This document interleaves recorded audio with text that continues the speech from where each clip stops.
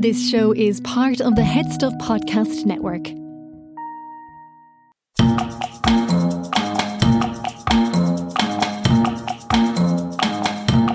From the Head Stuff Podcast Network, welcome to The World According to Wikipedia, the podcast that explores the weird, wonderful and baffling world of Wikipedia, the people who write it and what makes them tick.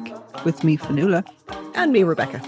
In this episode, we will talk to Anastasia Petrova, the International Coordinator for Wiki Loves Earth. Thanks to episode 9, I know all about Wiki Loves Folklore. So what is this Wiki Loves Earth and what's it about? Wiki Loves Earth is all about protected landscapes and environments and taking photographs of said.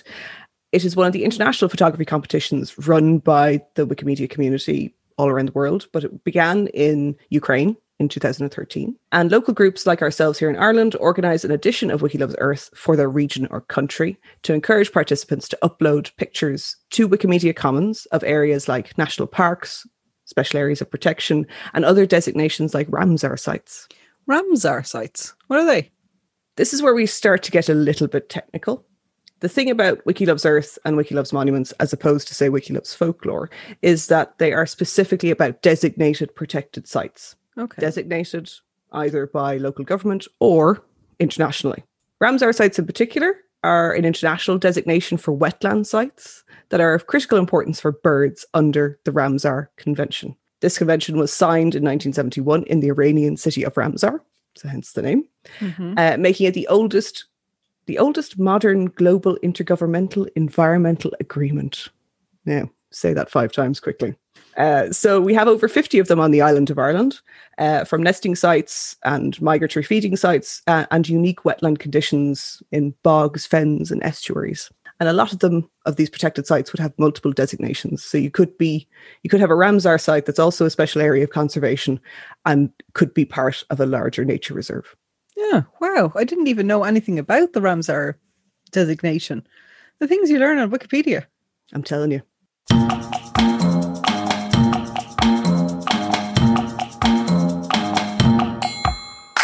For this episode's random rule, Fanula, what are your feelings on cabals? Like secret cabals? Well, I think the more successful cabals tend to be secret by default. But regardless of your feelings on them, the Wikimedia community has thoughts on the matter.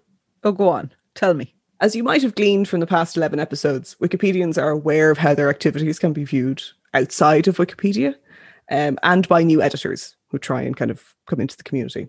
Sometimes to those people, it can appear that those who don't fully feel part of the community, that there is some sort of cabal running the show, basically. And this is a joke that Wikipedians, particularly on English Wikipedia, have embraced wholeheartedly. So what you're telling me is that there is a secret cabal, but it's not so secret because it's a joke secret cabal, but really it's a secret cabal. It's more that it's a joke that how Wikipedia works can make it look as if there's a series of secret cabals, but actually it's just perceived that way. And to have a secret cabal would probably take a level of activity that Wikipedians just probably couldn't be bothered with, to be honest. Effort, that kind of thing. Yeah. So how are these what are these jokes? Tell me a bit more about that. So there are a number of humorous essays, and there's lots of actually humorous essays in what we refer to as kind of the non kind of main space, so kind of behind the scenes basically, but they're all freely accessible. So there's loads of them written about Wikipedia and specifically about this idea. So if you're interested in reading it, it's quite short. So just type in WP:cabals and it'll bring you to this particular page. We will put it in the show notes. So just pop that in your search bar if you're curious. And a lot of editors will have tags, user boxes or graphics on their user page claiming to be cabal approved. So like this stamp. And some joke cabals do exist. Like I said, there's a big long list of joke cabals, one of which is the bot cabal. So it is a cabal made completely of the robots editors have coded to do the more menial and repetitive tasks on Wikipedia. So the robots really do run everything? Or do the people who code the robots run everything? Another way in which cabals can be seen to operate is by editors taking discussions off of Wikipedia onto other less transparent or accessible channels. The rise of social media, Facebook groups, Twitter hashtags, Discord channels does make some editors feel a little bit uneasy at times and point to this as a potential issue for people kind of coming to consensus or, kind of discussing things off of Wikipedia and then bringing that decision to Wikipedia. And then there's no kind of access to how that decision was come to. That's where this kind of sometimes comes up. But unless you engage in canvassing, capital letters, it is generally okay. But canvassing might be a topic for another day. Canvassing. So like not the political canvassing, which, or is it like door-to-door Wikipedians? Is that what we're talking about here? A virtual door-to-door Wikipedians. So if you have a strong feeling on a discussion, and then you think you have a load of editors who perhaps haven't taken part in a discussion, that you might like ping them or let them know that the conversation is going on and draw them to it. Mm. And perhaps drawing them into a conversation saying things like, strongly implying perhaps what way they should feel about it in the invitation. This is something that I would like to go into in more detail in the future.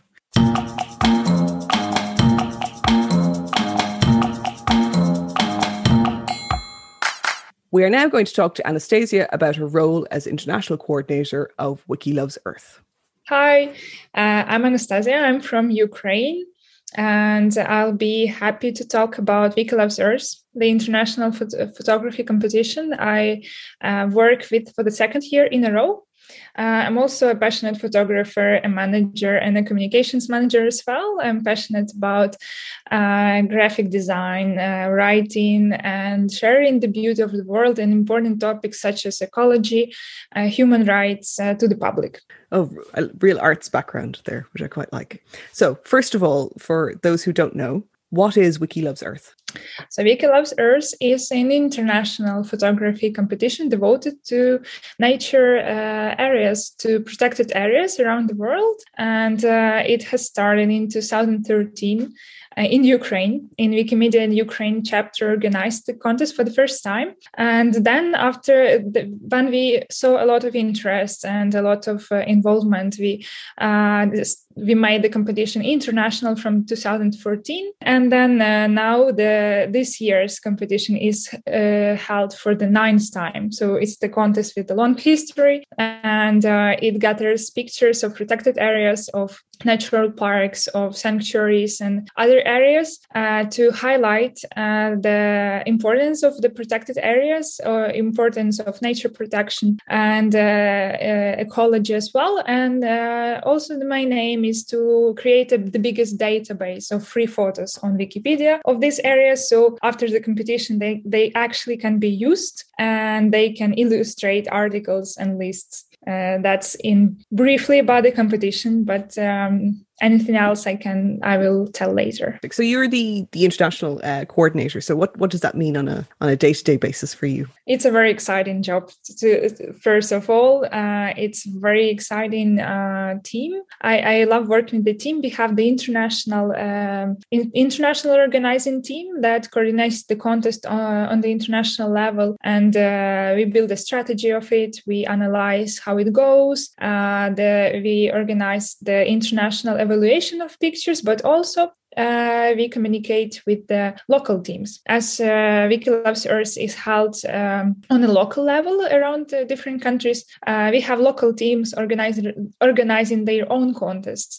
For example, in Ukraine or Ireland or Sweden. And these teams, we support them, we give the guidance, how to do that, how to promote the contest, how to build a page, for example, on Wikimedia Commons, how to make lists of nature monuments, and how to implement this project, the contest, in the most effective and efficient way. And also our local teams, they choose their local winners, which they present to the international team. And then from our side, from the international team, we choose international winners each year. So my main responsibility is to communicate with local teams, to communicate and coordinate my international team, and just that's why I mentioned at the very beginning of this question that it's a very exciting job, because you never know what exactly you will be doing, what task, what challenge you will face, because sometimes it's some specific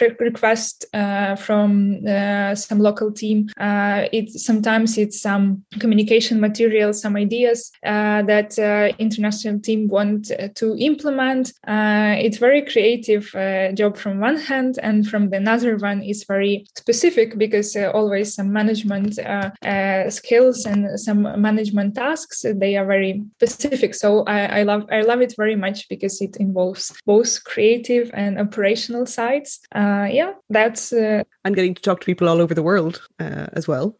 Yes. Especially during this pandemic, and especially about going from online, from offline, for example, travels and conferences and some events. I was traveling a lot before the pandemic and visited 34 countries and different projects and people. So it was very, very difficult for me to like go away from that life. And this contest actually for the second year in a row keeps me very to feel very multicultural and international, and because I'm very passionate about exploring culture and exploring attitudes and approaches to different people, to different backgrounds and different cultures as well. So this contest for me is like a gem to this purpose. Yeah. And unlike some of the other international competitions, like Nature is very much universal. While people have different interactions or kind of cultural associations with them, the idea of protected landscapes is, I suppose,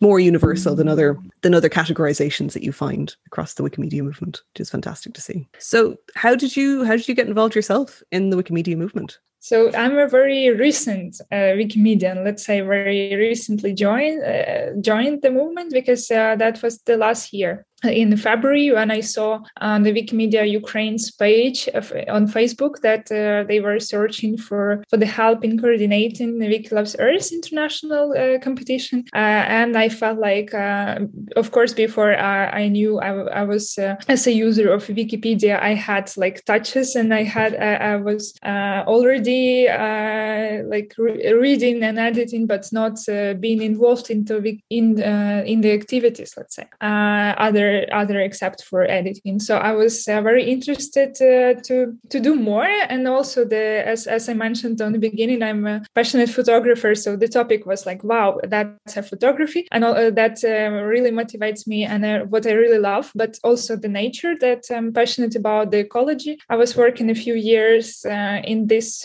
sphere, in the nature protection. So it was a match, let's say, that combined photography, nature, ecology, and working with people, which I really love, to find approaches to be a team member, but a team leader as well, because I think it's very important for successful implementation of every project, every initiative is a teamwork. So I was very interested actually to join the team and to coordinate the team as well. So that was a match the last year, so the Wiki Loves Earth 2020 was the first touch to the Wikimedia movement, and I stayed for.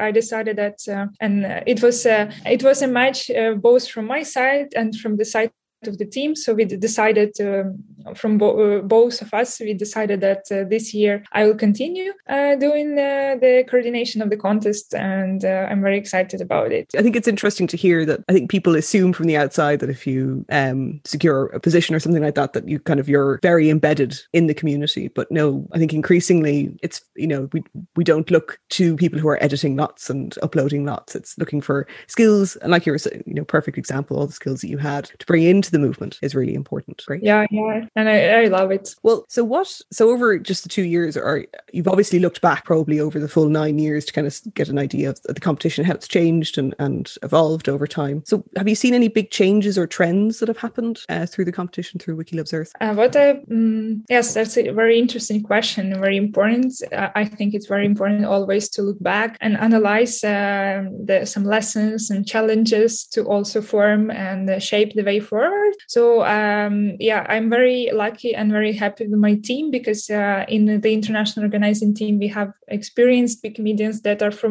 are there from the beginning of the contest, from 2013. I can always talk to them, and they can always tell stories from back then and analyze and like advise how we go that next and shape the way forward. So what I've noticed from the last year and from the the stories that my team members were telling, that there is a big interest to expand the contest and to involve more countries, more user groups, more people to organize the contest on the local level, because as we can see from the statistic that each year this number grows, and if it was only one country, Ukraine, in 2013, then in 2020, the last year, we had 34 countries, which is like a lot, and we really look forward to bring this idea of this contest to even more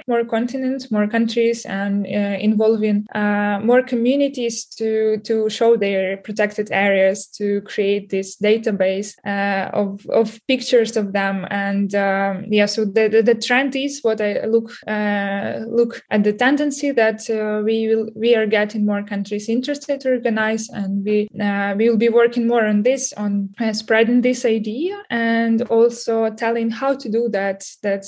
Telling that it's a very exciting project to work on. And so that's the one trend, what I've noticed. What else? I would say also the challenge, what I can talk about, what I can notice from the last year, that because of the pandemic, before during the last years, we had more offline activities, like people were organizing, local organizers were doing photography walks, or some offline ceremonies where there were awards for the local winners. So it was more concentrated on offline activities as well. And the last year, obviously, everything changed, and now it's more focused on online. But that also opened more opportunities. And we also noticed that, okay, we can do webinars on different topics. We can do more things, that because people now are more used to online also. And so this the last year we started to do more webinars, for example, on how to create lists of nature monuments, and also how to use the jury tool for evaluating pictures. And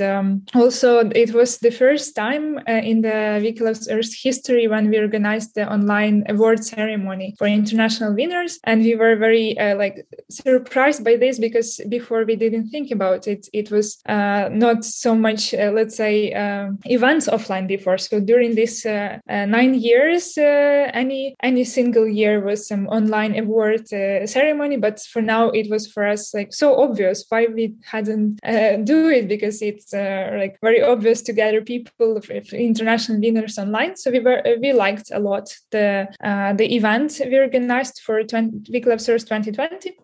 We had some local winners, international jury members, some local organizers, international organizing team. So that's what we will continue doing. And so when I look back, I see lots of changes and challenges that affect the way forward for sure. So we are looking forward to expand the contest geographically, as well as in terms of our activities. And so a lot of opportunities.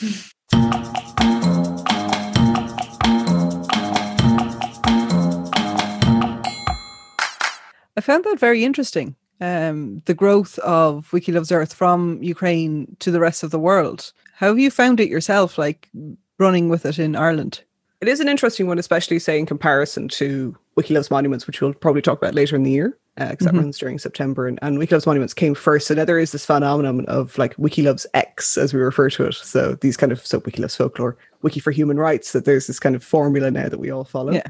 The Earth one is interesting because the monument one is in some ways not quite nationalistic, but it's quite defined by what a country decides is an important building or structure or, built heritage in that way. So it reflects the values and everything that a country may have. And, in some post-colonial contexts, that can be quite fraught, which is why Wiki Loves Monuments is popular, say, in certain parts of the world and not in others. Basically. Right. Doesn't map quite as well.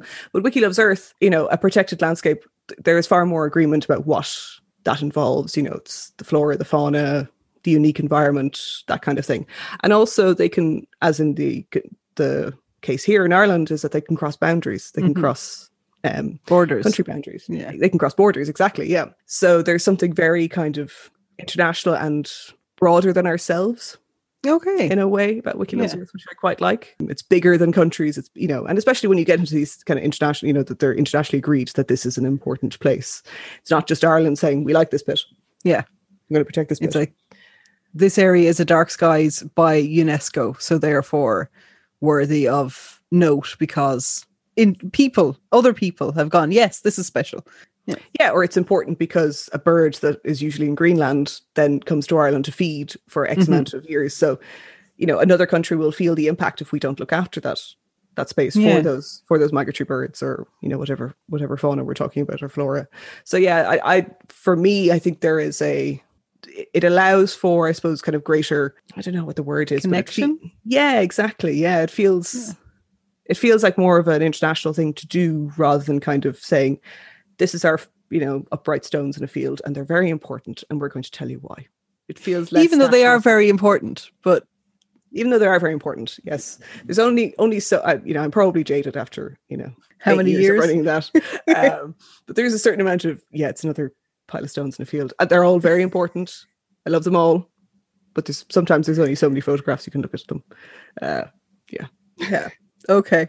Good to know. Just cut that last bit. I'm not cutting that last bit. No. That's staying in. But for Wiki Loves Earth, it's stones and fields, but for a very different reason. Yeah. It's a karst landscape, or it's a bog, or it's a fen, or I now know the difference between a bog and a fen. I found this out via Twitter. It's to do with the acid levels in the water. Yep. Yeah. And amazing. But we don't have fens in Ireland. It's like, aha. Kildare. Replete with fens, it turns Really? out. Yeah, a lot of brackish environments in Kildare. Interesting. So if you want to hear more of the interview with Anastasia, you can support us on Headstuff Plus, which is the Headstuff Podcast Network. You can go to headstuffpodcast.com and give us your lovely money. We love your money. It helps us buy the technical equipment and pay for the editing software and all of that stuff. It's only €5 a month plus VAT. And I mean, it's a bargain really in these days. €5 a month plus VAT. And you get access to not just us, your most favorite podcast, but also all of the other podcasts that are on the network, including some of my favorites, which are What Am Politics. Then there's the Spice Bag. Although the Spice Bags podcast is currently mid-season, they have stopped. They're in between seasons right now. But you can catch up on all of their older stuff and their behind the scenes extra bonus material. What about yourself, Rebecca? What are your favorite podcasts on the network? Well, Garrett Farley is always going to be a favorite of mine. I absolutely love his podcast. And Dubland, of course, is another great one, because I've been doing a deep dive on kind of Dublin culture and architecture and everything kind of Dublin the last few months in lockdown. So I've really enjoyed those ones. But more importantly for me, it's being part of a community. Yeah. So it's not just that you're supporting us financially, you are also becoming part of you're helping us build and create this community around Irish content and content coming from Ireland, importantly as well. So I think that's, there's just something really really invaluable in that. I agree. And it's good to hear other parts of Irish culture as well. I think one of the reasons why I particularly like the Spice Bags podcast is the three people who are involved in presenting it are from all parts of the world. And they interview creators of food in Ireland from all parts of the world. So I find lots of new places to go buy food because of it. I've recently discovered Isla on Capel Street and their delicious baklava because of this podcast. So that's kind of, yes, that is food and me and deliciousness. So yes, you get all of that for €5 a month plus VAT. I mean, why not? Why not just go to headstuffpodcast.com, sign up, give us your money. One of the newest shows on the Headstuff Podcast Network is the Hedge Radio Podcast, a narrative storytelling podcast from Wexford. It tells tales on everything from folklore and history to literature and arts and crafts. Here's the trailer to tell you more. So we have to wear hard hats. Have a listen to this. Just to carry my name and address in my shoes. You're not getting an answer to that. Have a listen to this. The Hedge Radio Podcast looks at the humble scene in the backward place where no one important ever looks, to steal from Patrick Kavanagh. Taking inspiration from the hedge schools of old, the Hedge Radio Podcast brings you stories that you won't hear anywhere else. You need imagination for everything. Have a listen to this. It's someone's reaction to reading a book.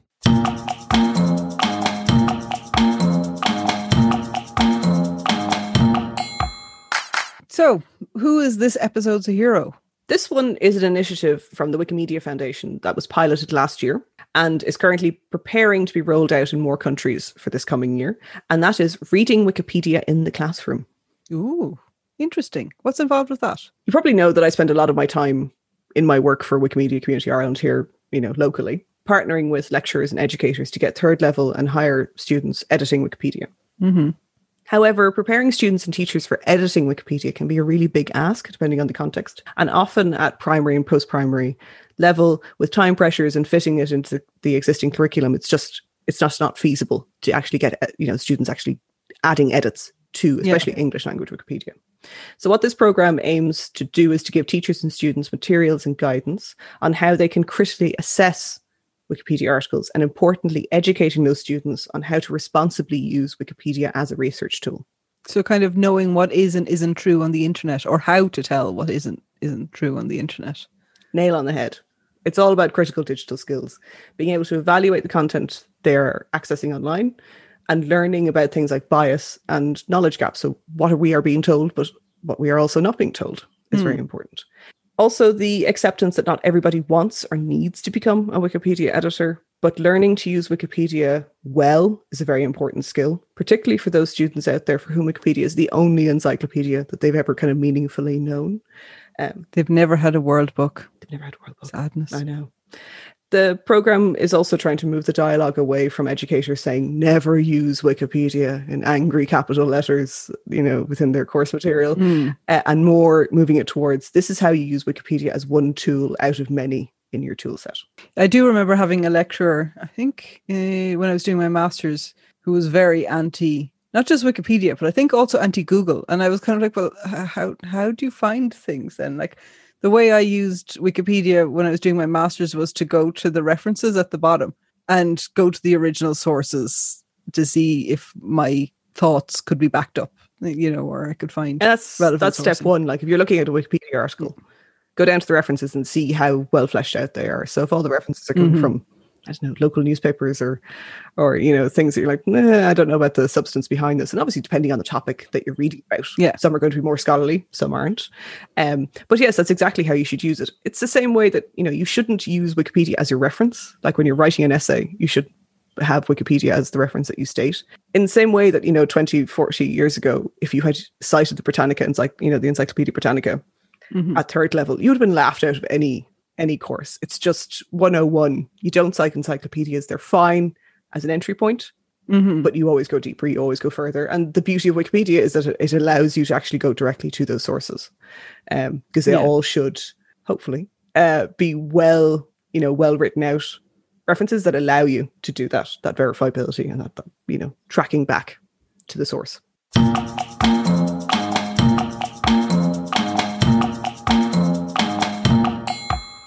And that was The World According to Wikipedia. Join us in 2 weeks. You can subscribe to us on your podcast player of choice.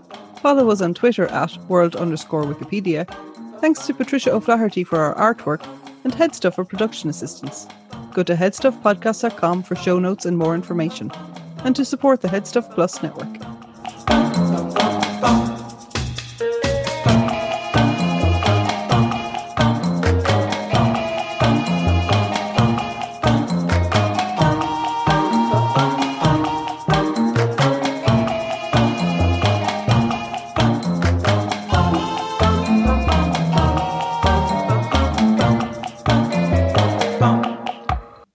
Give us your money.